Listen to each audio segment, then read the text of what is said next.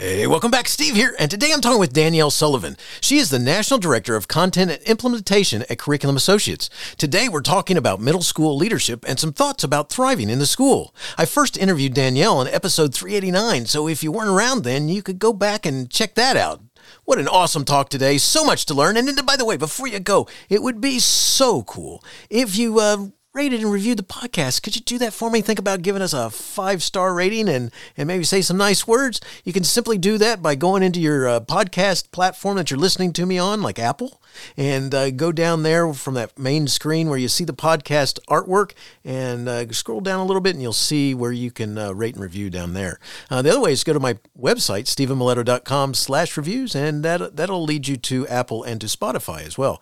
So that would be so nice. Thanks so much for joining me today, and enjoy the show. It's the Education Podcast, your favorite show, with lots of groovy guests and they share what they know. So crank it up to 10 and let your neighbors know that here's another show with Dr. Steve Miletto. Teaching, learning, leading, K-12. Teaching, learning, leading, K-12. Teaching, learning, leading, K-12. With Dr. Steve Miletto. Danielle Sullivan brings 10 years of teaching experience to her role as a National Director of Content and Implementation at Curriculum Associates. She specializes in establishing and strengthening middle school classroom strategies with an emphasis on student engagement and motivation. Her popular webinars, presentations, and professional development training sessions have established her as a thought leader in educator well-being, personal development, self-care, and community building. She is known for her humor and energetic personality, as well as the practical advice and strategies she shares with educators. Today, Danielle is going to focus on middle school leadership and to provide a few thoughts about thriving in the school. Welcome back, Danielle. Great to have you on the show again. Say hi to everyone. Hi, everyone. It's so good to be back. Well, glad to have you here. And let's start by talking about, you got this title, you work for Curriculum Associates. Can you tell us about what Curriculum Associates all about? What's its purpose? Its why? Yes. So my title is National Director, which is a fancy way of saying I have the privilege and pleasure of supporting educators and leaders nationwide, actually globally. I've been doing some work internationally as well. And what we do at Curriculum Associates is we really focus on making an impact on students. We are an assessment and an instruction company. We have digital universal screener assessment called iReady. A lot of people don't know us as Curriculum Associates. A lot of people know us as the iReady people. So we have iReady K-12 digital assessment that is tied to instruction. And then we have a core math solution, K-8, and some core reading solutions as well. But I think the why we do what we do and why I even work for Curriculum Associates is to help every single child know where they need to go in order to grow and to give educators actionable data tied to instruction so they can meet the needs of all of their diverse students in their classrooms. Excellent. That's cool. So good stuff. I appreciate you explaining that. So now let's get into the meat of what we're going to talk about. And, we're going to focus on leadership in the middle school level. But before we do that, when you think of a leader, what do you mean? So I'm going to actually quote one of my favorite researchers, social scientist Brene Brown, because I love this quote by her. Leadership is not about titles or the corner office. It's about the willingness to step up, put yourself out there, lean into courage. The world is desperate for braver leaders, and it's time for all of us to step up. When I think in education space, when you hear the word leadership, I think people think you have to have several advanced degrees and have principal in your name or superintendent in your name. But when I think of leadership, everyone is a leader, a classroom teacher, a bus driver, the superintendent, the building level leaders, but we all need to realize that we can be the change we want to see, and we have to be braver and lean into courage, because I think all of us are leader, even in our own personal lives, we can all be leaders. It's just shifting the perspective.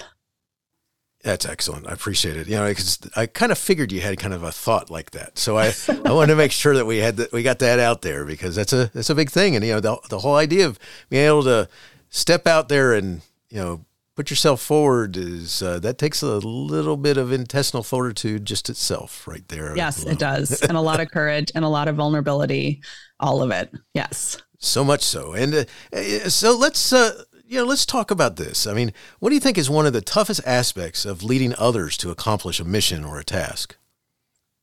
What I'm seeing in my travels, in my research, and in my experiences with leaders, I think it boils down to belief.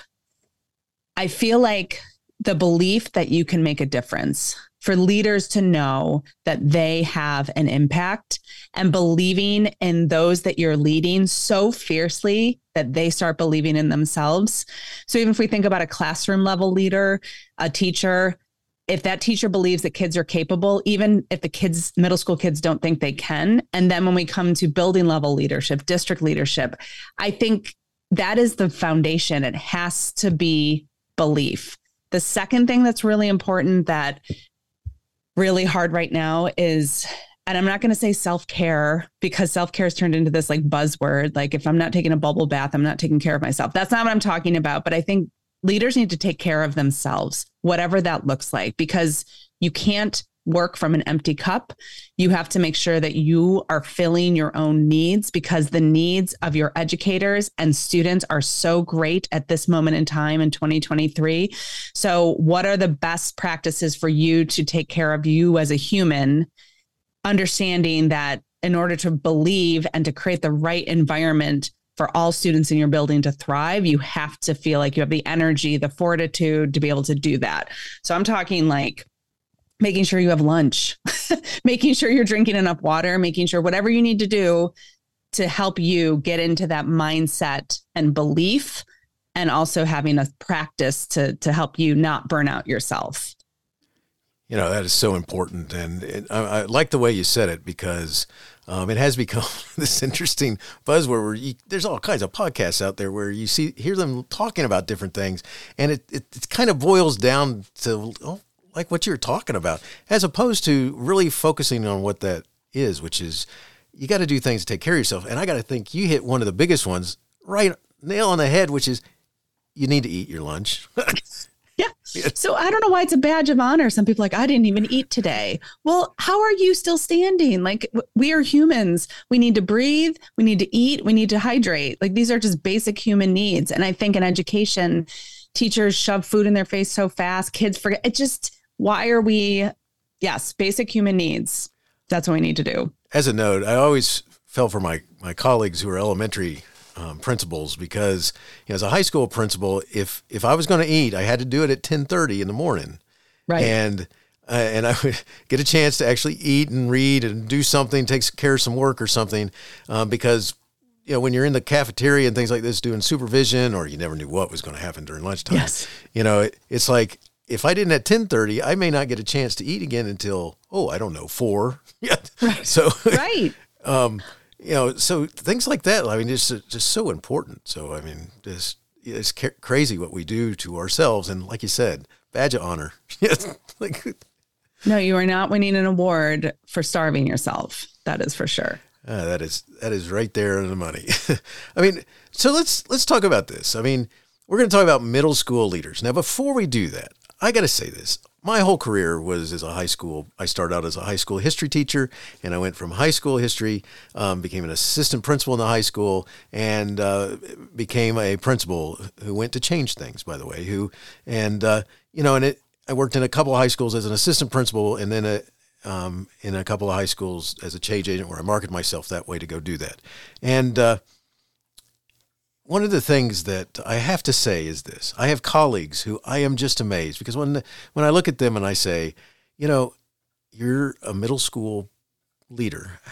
Oh my gosh, man, how do you do that? Because it's like, I've worked with kids in those ages, and there's a lot of things going on. And so it takes, to me, a special person to just be able to work with that age group. It takes a very special person. I mean, I often joke with middle school math teachers when I support middle school math teachers, because I say, what are your friends? First, I ask, what did they say at a dinner party? And then I'm like, well, I'm sorry, we're in education. We're not going to dinner parties. What do people say at the gas station? Then they laugh. Or when you tell people, hey, I teach middle school math, you have a range of knowing laughter, bless your heart, how do you do that? So I have a message for all of you middle school leaders and educators out there. Let's change the script. So when people ask you, what do you do? Instead of saying I'm a middle school teacher, say, I'm in the business of developing human potential. What do you do? And then walk away. Smiling, of course. Of course. Oh, I love that. That's awesome. Oh, you can hear the silence right now. That's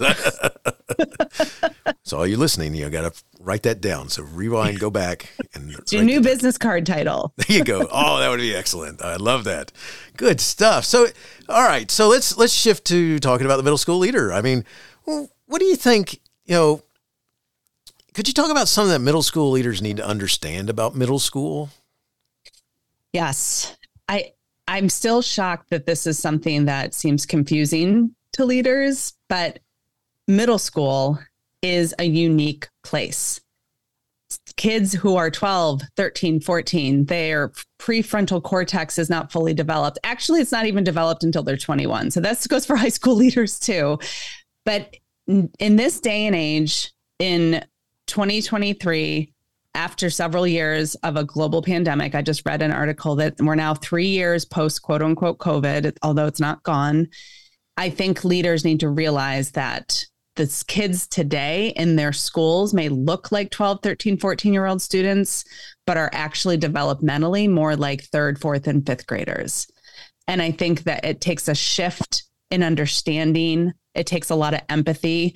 We have to realize that above all, we need to continue to prioritize relationships with students, because no one's going to learn anything if they don't feel safe, if they don't feel valued, and if they don't feel connected to the adults who are working with them. And I think that people knew this before because, again, it takes a special person to be a leader of a middle school. But in this day and age, we need to really be the change we want to see and prioritize that. And it's going to take us to shift things. We can't go in and do things we've always done because it's not working with the youth of today. It just won't work. That's so important to understand because, to say that I'm of a different generation is really, a statement of the obvious, but at the same time, it's something that I have to keep in mind because, one of the things that the kids experienced during COVID and was virtual learning where they could turn their teacher off. Right. And they could wear whatever they wanted to. Right. And they could eat however often they want to. Yes. Oh, yes, exactly. And so, a lot of them have come back into the school buildings not understanding how to act in a classroom. And it's an interesting thing. Yes. And I've heard from a lot of middle school educators that it's, especially right as students started to go back into the buildings, they don't have unlimited snacks. They have to focus. They have to sit up. They can't lay down and learn. There's things that you were like, why is this happening? But if we all need to be retaught, we all need to be re-seen. And I think as leaders, reminding your educators that they need to teach the kids in front of them, not the kids who they hope they would be or what they had even 5 years ago. Like we need to adjust with the kids that are in the building today and see them for who they are today and reestablish systems or reimagine systems to meet their diverse needs. Because what I'm seeing with all the data, the national research, if you read any headlines in education, the amount of unfinished learning it's overwhelming to think about where to start. But then on top of that, the mental health issues of especially middle school kids, because it's hard to be, if I ask anyone to remember their time in middle school, 80% of the people, it's not fond. 20% of the people said it was wonderful. But when I just asked this with educators last week, I said, what do you remember being about middle school? And it was like trauma, stress, awkward, anxious. So, and some people were like, it was great, but that's not normally what I hear. But then you layer that with the amount of technology, social media, the way that tech is actually impacting the development of the adolescent brain. Then you add the isolation. In middle school, kids need to be social. That's like the height of their socialization and need to be social. Then they were isolated. There's a lot of interesting laws or things happening in different states when it comes to belonging. And it's just, there's so much stuff happening in middle school that already was on top of middle school. Like in 2019, nobody remember. Do you remember 2019? Anybody? It's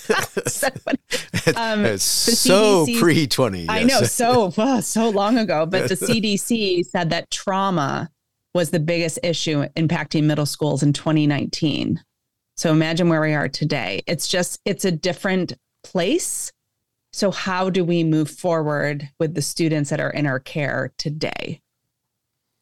That's so powerful. It's what an incredible thought, because there's so much stuff that, it's, I mean, everything that's going on. I mean, when you work with kids, it's one of the things I've tried to explain to people. Like one of my favorite grade levels to teach were 10th graders. And a lot of it is because 10th graders, for the most part, have gotten over some of the issues of going from 8th to 9th grade. Because the 9th graders, you really get a lot of that sort of issue still going on. But in 10th grade, they'll let you act dorky with them. They'll laugh at your stupid jokes. They'll participate in your activities in your classroom, programs that you have going on and stuff like this, and they're fun. Juniors, for the most part, are similar, just a little older. I don't like seniors. They think they know everything. All right, it's like, oh, come on, man, come on, anyway. But in the 9th grade and the 8th grade, one of the things, there's so much going on with their, the human development side of the world, and you're trying to teach them math, or you're trying to teach them history, or and at the same time they're going, everyone's looking at me. Why are they looking at me? Mm-hmm. And nobody's looking at them. It's like, but they think that, and or that they have this huge crush on somebody in the previous class before them, and that's all they can think about. And and so you're talking to them about something historical. And hey, why don't you ask Steve? What do you think about that? What? I know and I would say the way you're describing 10th graders, it might as well be a 6th grader. It might as well be a 4th grader. I mean, what I've seen and what I'm reading in research and what works, the right systems and habits will surpass all of that. And if you create the right conditions where students feel that they belong in the classroom, they feel connected to the adult in the room, and they have systems to have proactive collaboration with their peers and really healthy ways to channel a lot of what happens, a lot of just being human, right? I mean, I think there's a big misunderstanding in education that humans, I'm talking about the politicians who try to legislate policies around education. Yes. They think that humans are beings who think and sometimes feel, which is not the case. Humans are beings who feel and sometimes think. So when we think about education, which is the point of education is to learn, right? To have students learn. We need to lean more into learning science and neuroscience, like how do brains actually learn? And there's a huge breadth and depth of research showing that our brains will learn when we feel safe, and when we attach emotions to it, we'll learn even more when we enjoy something, when we find it fun, when we connect to the adult, when you're using things that kids, if you know that kids are having crushes on people, well, then let's make a whole unit out of it and talk about it. But I want to give educators and leaders permission to do what's revolutionary in their buildings by setting up the right environments for kids. I don't think sitting in rows, having somebody talk at you works. You can't see it because this is a podcast. I just shrugged. Yeah. And that she did. And, and I'm only laughing because it is funny that people think that works. So it's like, it does not work. Especially if you ask somebody, how do you learn? I can guarantee you, any adult, any human, how do you learn? I don't think the first thing would they say, I learn so well when I sit quietly and someone talks at me for an hour. That's like the optimal learning environment. No one's going to say that. There used to be this great, it still exists, but I don't know if new ones are created anymore, but did you ever read Calvin and Hobbes? Yes. And my favorite thing was that, Calvin would go off into La La Land while the teacher's teaching, and he'd be fighting space aliens. All kinds. That was me. All right. So I look like I'm paying attention, and I have my notepad out, and I'm usually drawing or whatever, but I had this game that I played with teachers, which was, I don't want you to call on me, so I'm going to look at you like I'm paying attention and taking notes and so forth. But my brain is somewhere else. It's like, and I sat in places, not in the back. I sat not in the front, but kind of close to the front, to the side, so that I'm out of your view for the most part. So you kind of ignore me. I wasn't a bad kid, didn't get in trouble, and didn't know all the answers either. So you didn't call on me for that reason either. So yeah, I was able to, I figured I was a good Calvin, man. Yeah, you were able to be invisible in school. Yes, which showed up when I got into college, but. Yeah. Right, well, we don't want kids to disappear into their own minds. Like, I think when talking about leadership, what I love about leaders, building level leaders, if you think about it, the building level leader has the most power to impact change, because a teacher could be doing something amazing in their classroom, but it's one teacher in their classroom. A district could have an initiative, but until the building level leader agrees to replicate that initiative, like, they have a lot of power, and they have the power to completely change the lives of every child in their building. But it takes brave leadership. It takes vulnerability. It takes taking risks and thinking differently, or creating different systems that maybe you aren't popular with some educators that have been in your building for 30 years. But like, we're joking, but kind of not joking. Right. We can't continue to replicate the factory model in 2023. And if we want students to learn, and I mean, we had gaps pre-COVID. We've been 40% proficiency in middle school for math for years. Are we okay with only 40% of our middle schoolers proficient in math? I don't think so. So if we want to be the change we want to see, and if we want to close gaps, we have to be willing to do different things. And the things aren't revolutionary. Small group instruction, centers. Yes. In middle school. Yes. I'm looking at you, middle school educators, centers, giving students systems for productive struggle, giving students spaces to work and create when they're finished with whatever the main task of the day is. Like, there's a lot of easy adjustments we could do. And even asking your educators to stand outside the door and smile at students as they walk in the door. Like, very simple adjustments to really be the change we want to see. It's so powerful, because it takes, I hate to say this, because there's some things, just like you were talking about the self-care equating bubble baths, or massages. Or massage. Like, if I don't do one of those, then I'm not doing self-care. Yeah, there's some of them. They're talking about all kinds of things like that. And I got to go take this in the middle of the year. I got to take this cruise or something. And one of the things that this is where I think there's this gap. Oh my gosh, yes, there's this gap between me and some of my colleagues who are a little bit younger, who, when I say my references to the TV shows that I grew up on, they go, "What? Oh, wait a second. I think I saw that my parents were watching it on MeTV or something, or or whatever." And it's like, oh yeah. Anyway, but it's difficult, and it's time consuming, and there's a lot required. And I'm not talking about from an administrator down. I'm talking about to work with kids. If you're a teacher who's working with kids, it takes time to prepare and to work for them and work with them. Yes. And because a big part of it, what you're talking about, is the whole thing that, I wasn't allowed to disappear in every one of my classes in school. There were those teachers that didn't allow Steve to do that. And those were the classes that I knew, and I would prepare and I would pay attention like I was supposed to. Mm-hmm. And it's the same way today. They've got colleagues that are doing their thing, that really understand that it takes time and preparation and working and trying to be what needs to be done to make, to help the kids get whatever it is they're trying to accomplish. So, yeah. Educators are the most amazing people, in my opinion, on the planet. That's why I work in education. I love getting to work with teachers and leaders every single day. I was in politics for a little bit.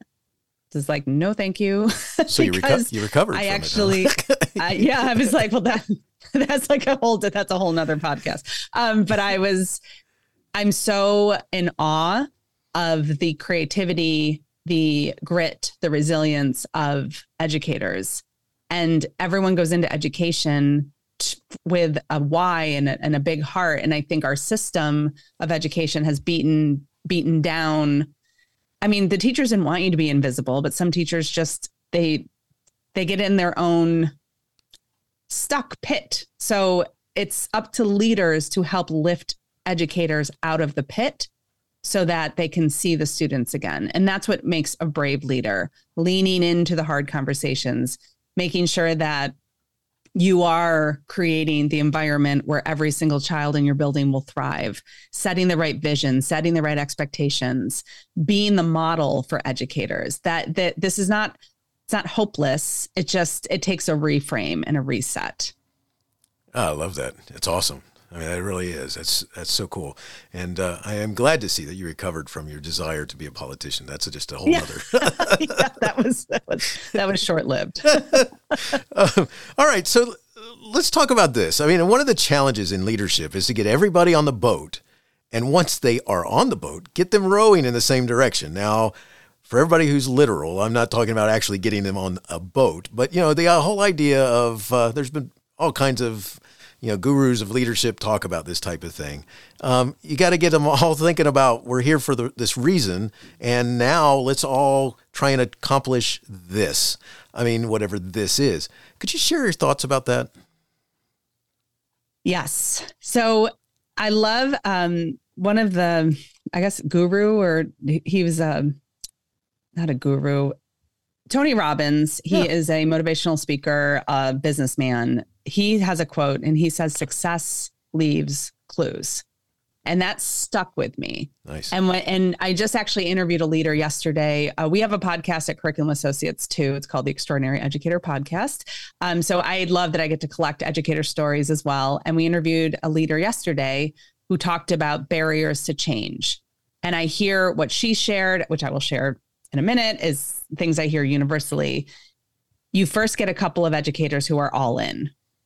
And then when they start to buy in and their classrooms are experiencing success with whatever program, whatever new thing that you're doing, then it will slowly move in that direction. Then even when you get everyone saying, okay, it's the trust and the relationship the leader has built with the teachers that will get them all in the right direction. So you start with a couple first adopters, early adopters, exciting educators who are willing to do something, but it's the other educators who are hesitant. She said, "Trust me, this will work.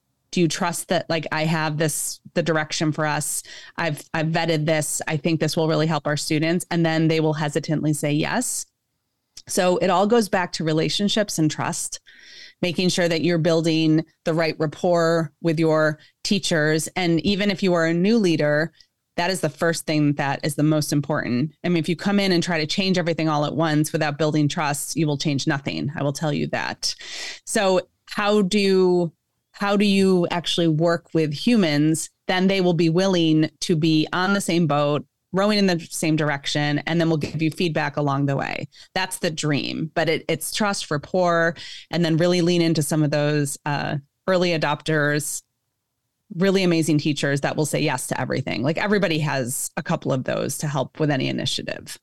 You got that right. It's interesting what you're talking about, because one of the things that you have to do is figure out how to deliver the right message, where you start getting the buy-in and the thought, and you can't be about telling them what we're going to do either, because they got to be part of it. And and one of the things, and so it takes time, I guess, is where I was going with it. It does take time. And I think that's one of the problems. I mean, you want to kind of go into that a little bit? Yes. A couple things frustrate me about education. Just a couple. Just kidding. A lot. But just a couple. Just right now, for this point right now. Nice. Things take time. Trust is built in small moments. Unfortunately, it can be broken all at once. But it takes time to build trust. It takes time to build relationships. It takes time to implement something new. It takes time to adjust human behavior. But in education, we do have 11 months every school year. And then even well-researched best practices turn into posters and die on walls. We're always like the next buzzword. Like, acceleration is a really amazing practice, that is going to help close gaps and address unfinished learning. What acceleration is using grade level content as the scaffold. So all students having equitable access to grade level content, and then using that standard content to be able to meet the diverse needs of students in your classroom. That term is already turned into a poster that's dying on walls. I can see it. Growth mindset poster, die on walls. SEL or trauma-informed instruction, like name an education research best practice for kids. So it frustrates me that it does take time. So I'm going to go back to belief. If you are a leader that wants to change and make sure that every student in your building learns, I'm not saying exists, I'm not saying is invisible, I'm not saying the teachers teach, I'm talking about learning, then it's worth your time to make some adjustments and to build the trust and relationships so that everyone knows that change, it doesn't happen overnight, but it will happen. And when it does, it'll start to go faster, and then you'll start to see the positive results. But time is something we do have in education, but we don't want to say that we do. Oh, you're so right. It's crazy because, one of the things, it's so tempting because it's so much easier to just say, let's just do this. And then, all right, now you've blown a little bit of that trust. So then when you suddenly you're throwing it all out the window as they realize that you're actually just you're the director of the cruise ship, Right. And the biggest thing I hear from middle school educators, I don't have time. The leader sets the schedule for the school. The leader and the leadership team, with the input, hopefully, of the educators, can make time. You can create pockets of time to do things. And then every teacher has the time within their class period. And if you create the right systems to maximize that time, you do have more time. I just think we are so scarcity mindset in especially US-based education, like not enough of this, not enough time, not enough resources, not enough help, not enough support, not enough. I think of that Greatest Showman song, like never enough, never, never. We need to stop that because we all have the same 24 hours in a day. It's how we utilize it, prioritize it, and maximize it that makes a difference. And I think that we can, I've seen successful situations that maximize the same 24 hours. I'm not saying we're in school for 24 hours. It's the same 8 hours a day, but it's going to take leadership, courage, vulnerability, creativity, all of it.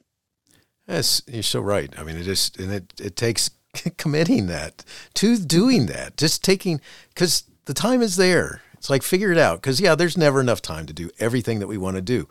Well, we usually find ways of spending some of the time on stuff that we think is, we may not even be thinking about how we're spending that time. That's the problem. A lot of people aren't thinking about spending the time. They're just doing, reacting. And so we have to stop it. We have to be the change we want to see. Like, it has to start somewhere, and building level leadership is the perfect place to start. So right on the money. I love that.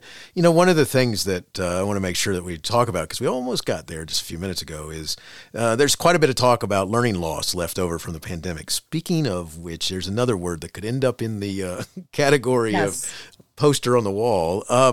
But learning loss left over from the pandemic. What would help a middle school leader develop a plan for addressing this? What do you think?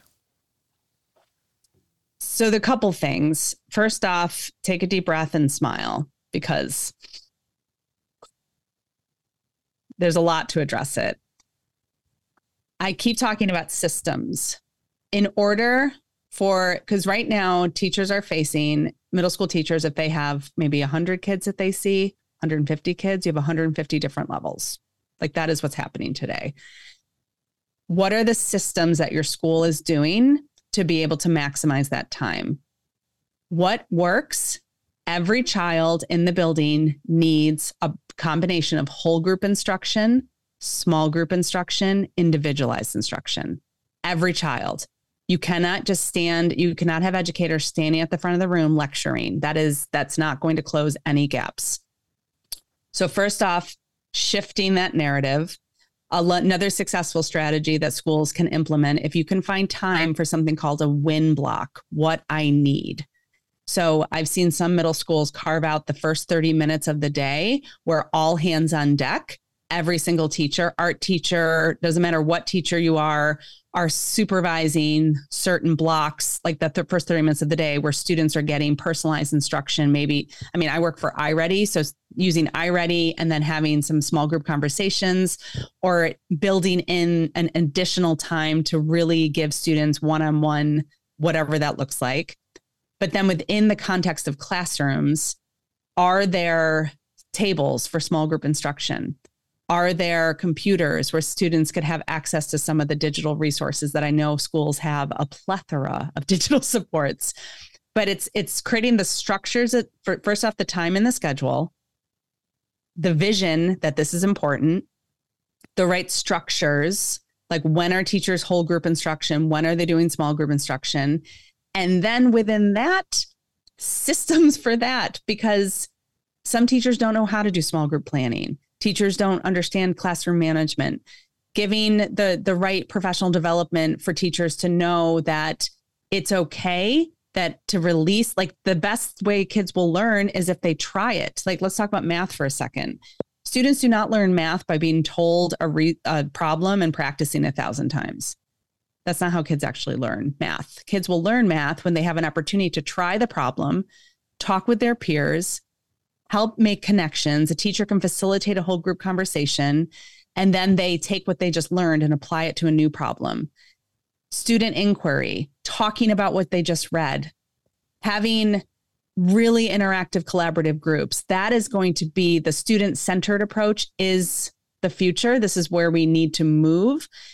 So how can you set up your school and the classrooms for those environments? And then what's also helpful, honestly, I mean, I work for iReady, but I'm just having a universal screener to give you exactly what you need data-wise. A lot of middle school, in order to start, like, you need a really good place to start. You need to know what the kids know, what they don't know yet in service of grade level content. So not only needing to think about the systems, but then having some really actionable data too. You can't just guess where kids are nowadays. You cannot do that. So having a reliable, valid, universal screener, giving your educators exactly where kids are, resources to teach in small group instruction. Those are the first two places to start. So systems, so time, systems, actionable data. All the while, the baseline is building relationships, prioritizing relationships. That is like the basement. The other stuff builds on it. Oh, this is so powerful. Because now you've taken me to a whole nother level, which I got to make sure we talk about, which is, can you give us some examples about what you mean by doing that? Because that's one of the things I think sometimes adults really struggle with. They think that, and by the way, to go back to your other group that you're talking about, politicians, that's where they forget about that. And I love the analogy that you gave, the whole idea that they think, and then there's a little bit of feelings, where it's the opposite of it. I mean, that there's a lot of feelings there, and understanding that, who I am, or right. care about me. A couple easy systems for building relationships that does not take away from instructional time. First of all, greeting students at the door and smiling. Does everyone know how to smile? Yes, you do. It's free. And we have mirror neurons in our brain. So when you are smiling at another human, they'll start to smile, even if they don't understand why. That's why we yawn when other people yawn. So by standing at the door, forcing yourself, even in between periods, I know that it's crazy. Like, you can't be in the back of the room shuffling papers while kids walk in. Something so simple as creating a school culture where the adults just stand outside the door and smile. That's low hanging fruit. Next level up, having a system for connection. So I've seen educators start each class period. It's called something called positive priming. So you could have the first 2 or 3 minutes of class, you could start with something that's positive. Students could even share. You can involve the students with this. Please involve the students with this. A favorite song, a joke, a funny picture, a meme. And just today's positive priming comes from Jonathan. This is the joke he wants us to share. It's just a way to have collective connection. Another way of doing that is that students could write letters to their teachers when they're having a good or bad day. And the teacher could have a space on their desk that students could just write them in a letter. It's very private because middle school kids need to have privacy. They need to feel autonomy. So they could just write a quick letter and then the teacher would know what's happening. You could have journals that students could write in, that you could interactive journals with students. So it doesn't have to take a lot of instructional time, but then infusing things in the classroom. Another idea would be a student interest survey. Leaders, please do an adult interest survey in your buildings. Ask the people who you work with about themselves and then use that to connect. Just like teachers ask students about themselves and then use that in lessons. And do it more than once a year. I did that in September. Well, it's March. And you know what? Unless we all change, we grow, we learn. I mean, if you're not growing, you're literally dead. Like we're literally growing every single day, new cells. So it's saying that you will. It's the priority that you will. Because I know a lot of middle school teachers, I don't have time. Blah, blah, blah, blah. There's another thing called 2x10. 2 minutes a day for 10 days. 2 minutes a day, I'm going to prioritize connecting with these 10 students. And then after 2 weeks, 10 more students. Leaders, 2 minutes a day, 10 teachers. Hey, how are you? How's your dog? Oh my goodness. Oh, how was your son's soccer game last week?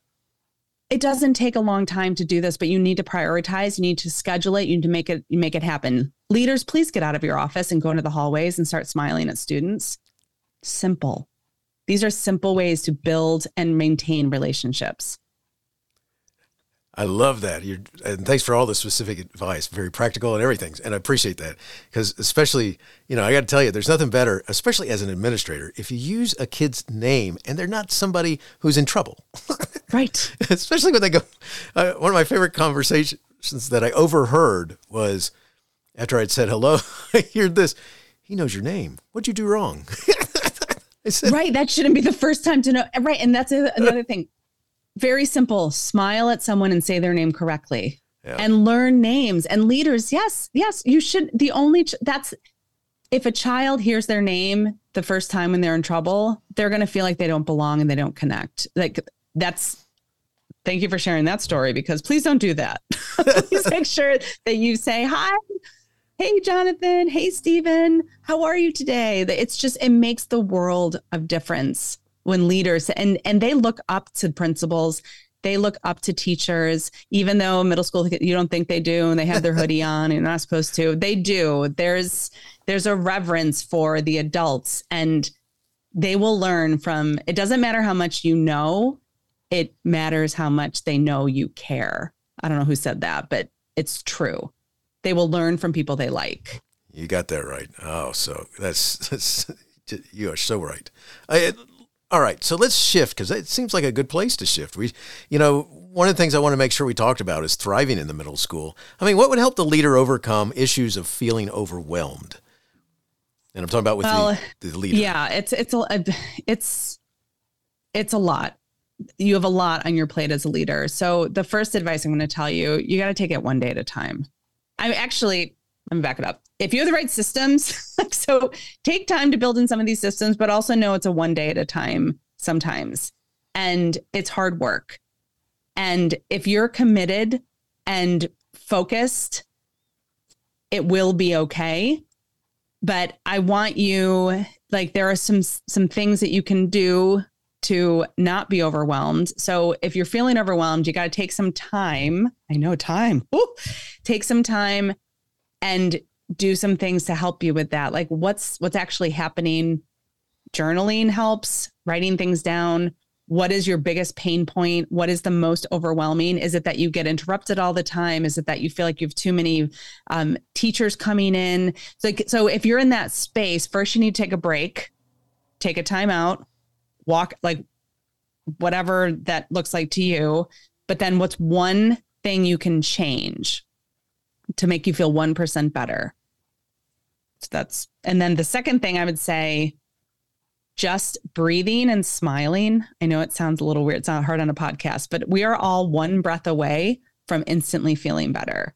So if something happens, you're feeling overwhelmed in this moment, just take a deep breath, not like a jokey breath. Like I'm going to do this on the podcast. So we're going to take a deep breath, breathe in, hold it for 3 seconds, breathe out. hold it for 3 seconds, and then force yourself to smile for 5 seconds. You can't see it, but I'm creepy smiling. What that does is that's going to calm your heart rate. It's going to calm your heart rate. And then the smiling helps to open up your brain and be a little silly. And then it'll get you calm enough to be able to get your prefrontal cortex back online to be able to make a decision or pivot to your next moment. But knowing that if you are somebody that's chronically overwhelmed, there are systems that you can set up in your life, notes to remind you to breathe, making sure that teachers don't just barge into your office, like ways to know that to prioritize what is important and what you're trying to do in your building. And making sure you have a break. Like, y'all, we work too much. Please don't check your email on the weekends. I do it. I literally have to put my phone in a box. But you deserve to be with your family. You deserve to leave work at work. You deserve to take some time for you. I know that, the badge of honor. I don't eat and I've worked all weekend. Like, why is exhaustion a status symbol? So if you want to thrive, like, let's get to the underpinnings of why you might be overwhelmed, because there are things that you can do. Love it. Great ideas. Great responses there. Appreciate it. Danielle, this is really cool. I mean, because there's so much going on right now. It's so easy. So much going on. and it's your own mindset that will help you deal with it. And yes, because if you don't watch out, that's what throws you over the deep end, is that your mindset starts, I got to handle everything. And it's like, well, really? So right. Ways. If you try to handle everything, you'll handle nothing. Yeah. There you go. All right. So, what is something that a middle school leader could do during the day that might make her feel like she can take on whatever challenges that she will face for the day? What do you think? So something I used as a teacher that I found super helpful. So I'm going to give you 2 ideas. One, I called it a Monday folder, because as a teacher, sometimes Mondays were so hard. I just was like, I do not want to go to school that day. I just, I dreaded it. It's like the sad Sundays, moanful Mondays. So I had a folder where I put any good news, a letter a student wrote me, a letter from a colleague, a letter from a parent, an award I got, or just maybe even something that I loved about teaching. And in the moments where I was just miserable or needed a pick me up, I'd open that folder and I'd be reminded of why I do what I do. So the second way of doing that too is take time, and I share this with thousands of leaders. What is your why? Why are you in education? What led you to this moment? What are your hopes and dreams for your students and your teachers? Take time to think about that. And if you do that activity, we have a blog about it. Simon Sinek's written several books and podcasts about it, and TED talks about it. But taking time just to, even if you just do a 10-minute write, 5-minute write, just set a timer for 5 minutes, write why do you do what you do, distill it into 3 words and put it on a sticky note and stick it on your computer or in your office or in your Monday folder. And that's going to be the light in times of darkness. Because there's times where I travel so much for work. And last week I was in 6 places, 5 planes, and it's exhausting, but I know my why is connection, joy, and making a difference. So when I'm in it, I remind myself of those things. And then I look at the faces of the people in front of me, and that brings me into the present moment. So Monday folder, connecting to your why, sticky note on your computer, your desk, like that's going to help you. They're all things to click us back in this moment in time. Because when you're overwhelmed or stressed, it's because you're in the future or in the past. But if we stay in the present, if you can be in the moment, you'll get back to yourself. And that's what we need people to be. That's what we're talking about, being brave, being vulnerable. It's doing this work. I love that. Thank you so much. Yeah. Danielle, this has been cool. I mean, before we finish, if someone wanted to connect with you or learn more, where would you send them? So I just actually built out my LinkedIn profile. So if you want to know more about what I'm doing, some of the articles I've written, other podcasts that I host, the one, not others. this podcast. I'll post it when it comes out, but it's LinkedIn / Danielle Sullivan CA, or just look for Danielle Sullivan Curriculum Associates on LinkedIn. Excellent. I will put that information in the show notes, and it was very cool. So I got a couple questions that I would like to ask you if you got time. We got that have nothing but a lot to do with what we're talking about. So if you had a chance to go back in time to you as a brand new teacher, prior to being in your first class with your own students, what advice would you give you? I've talked about it a lot. I would give myself the advice of systems, like actually looking at the environment of my classroom, making sure that I have small group work. I have a cozy corner for students. I have some computers where students can work. I have a centers printed and done. So if the worst thing is students would be like, done. Oh, I hated that. It was like nails on a chalkboard. So setting up my classroom very student friendly with work and activities that both spark joy, spark curiosity, but are also meeting their academic performance. Because I was a special education 5th and 6th grade teacher. So I think I wish I would go back and say, this is going to help set you up and give you that time, maximizing your instructional time with them. And I would also have an opportunity for them to connect. Like I might have had an affirmation board or a connection corner where students could compliment each other. Like I wish I had more positive systems around my classroom too. Very cool. So last question, let's go back on that time machine again. If you could take something back in time with you to help you in the classroom, what would you take? Oh my gosh. And I'm not a shameless plug. I would have had iReady. Cool. I was a former special ed teacher. I did not have any actionable data in it. I was guessing. So I would have taken, like, sometimes I have nightmares that I'm back. I meant dreams that I'm back in the classroom. Just kidding. Nightmare. But I'm like, I need this. I need our math program. Like I would have needed some data to help me know exactly where my kids were. Like that was a huge pain point for me. So I would have taken iReady back with me. Very cool. I like that. That's awesome. Danielle, it was great talking with you again. Thanks so much for sharing with us about leadership in the middle school level, thriving in the classroom, and curriculum associates. Just as a note, listeners, you got to go back to episode 389. You can find it at my website, stephenmiletto.com/389, and that's our first talk, and where we talk about some of our Danielle's articles and so forth. And today we're all about the middle school leader. So good stuff. Wishing you the best in all you do. Thank you so much. This was so fun. I appreciate you. Hey, you have been listening to Teaching, Learning, Leading K-12, a podcast to help you help kids achieve their dreams. Teaching, Learning, Leading K-12 is a member of the podcast network based in Canada called Voice Ed Radio. Voice Ed Radio, your voice is right here. The opinions expressed on Teaching, Learning, Leading K-12 are those of the guests and host. Teaching, Learning, Leading K-12 is intended to share ideas, advice, and suggestions. Teaching, Learning, Leading K-12 is produced for educational purposes. Hey, thanks for listening. It would be awesome if you visited my website at stephenmiletto.com and connected with me, left a review, and listened to more episodes. And by the way, you could also share it with your friends, with your family, and your colleagues. Thanks so much. You're awesome.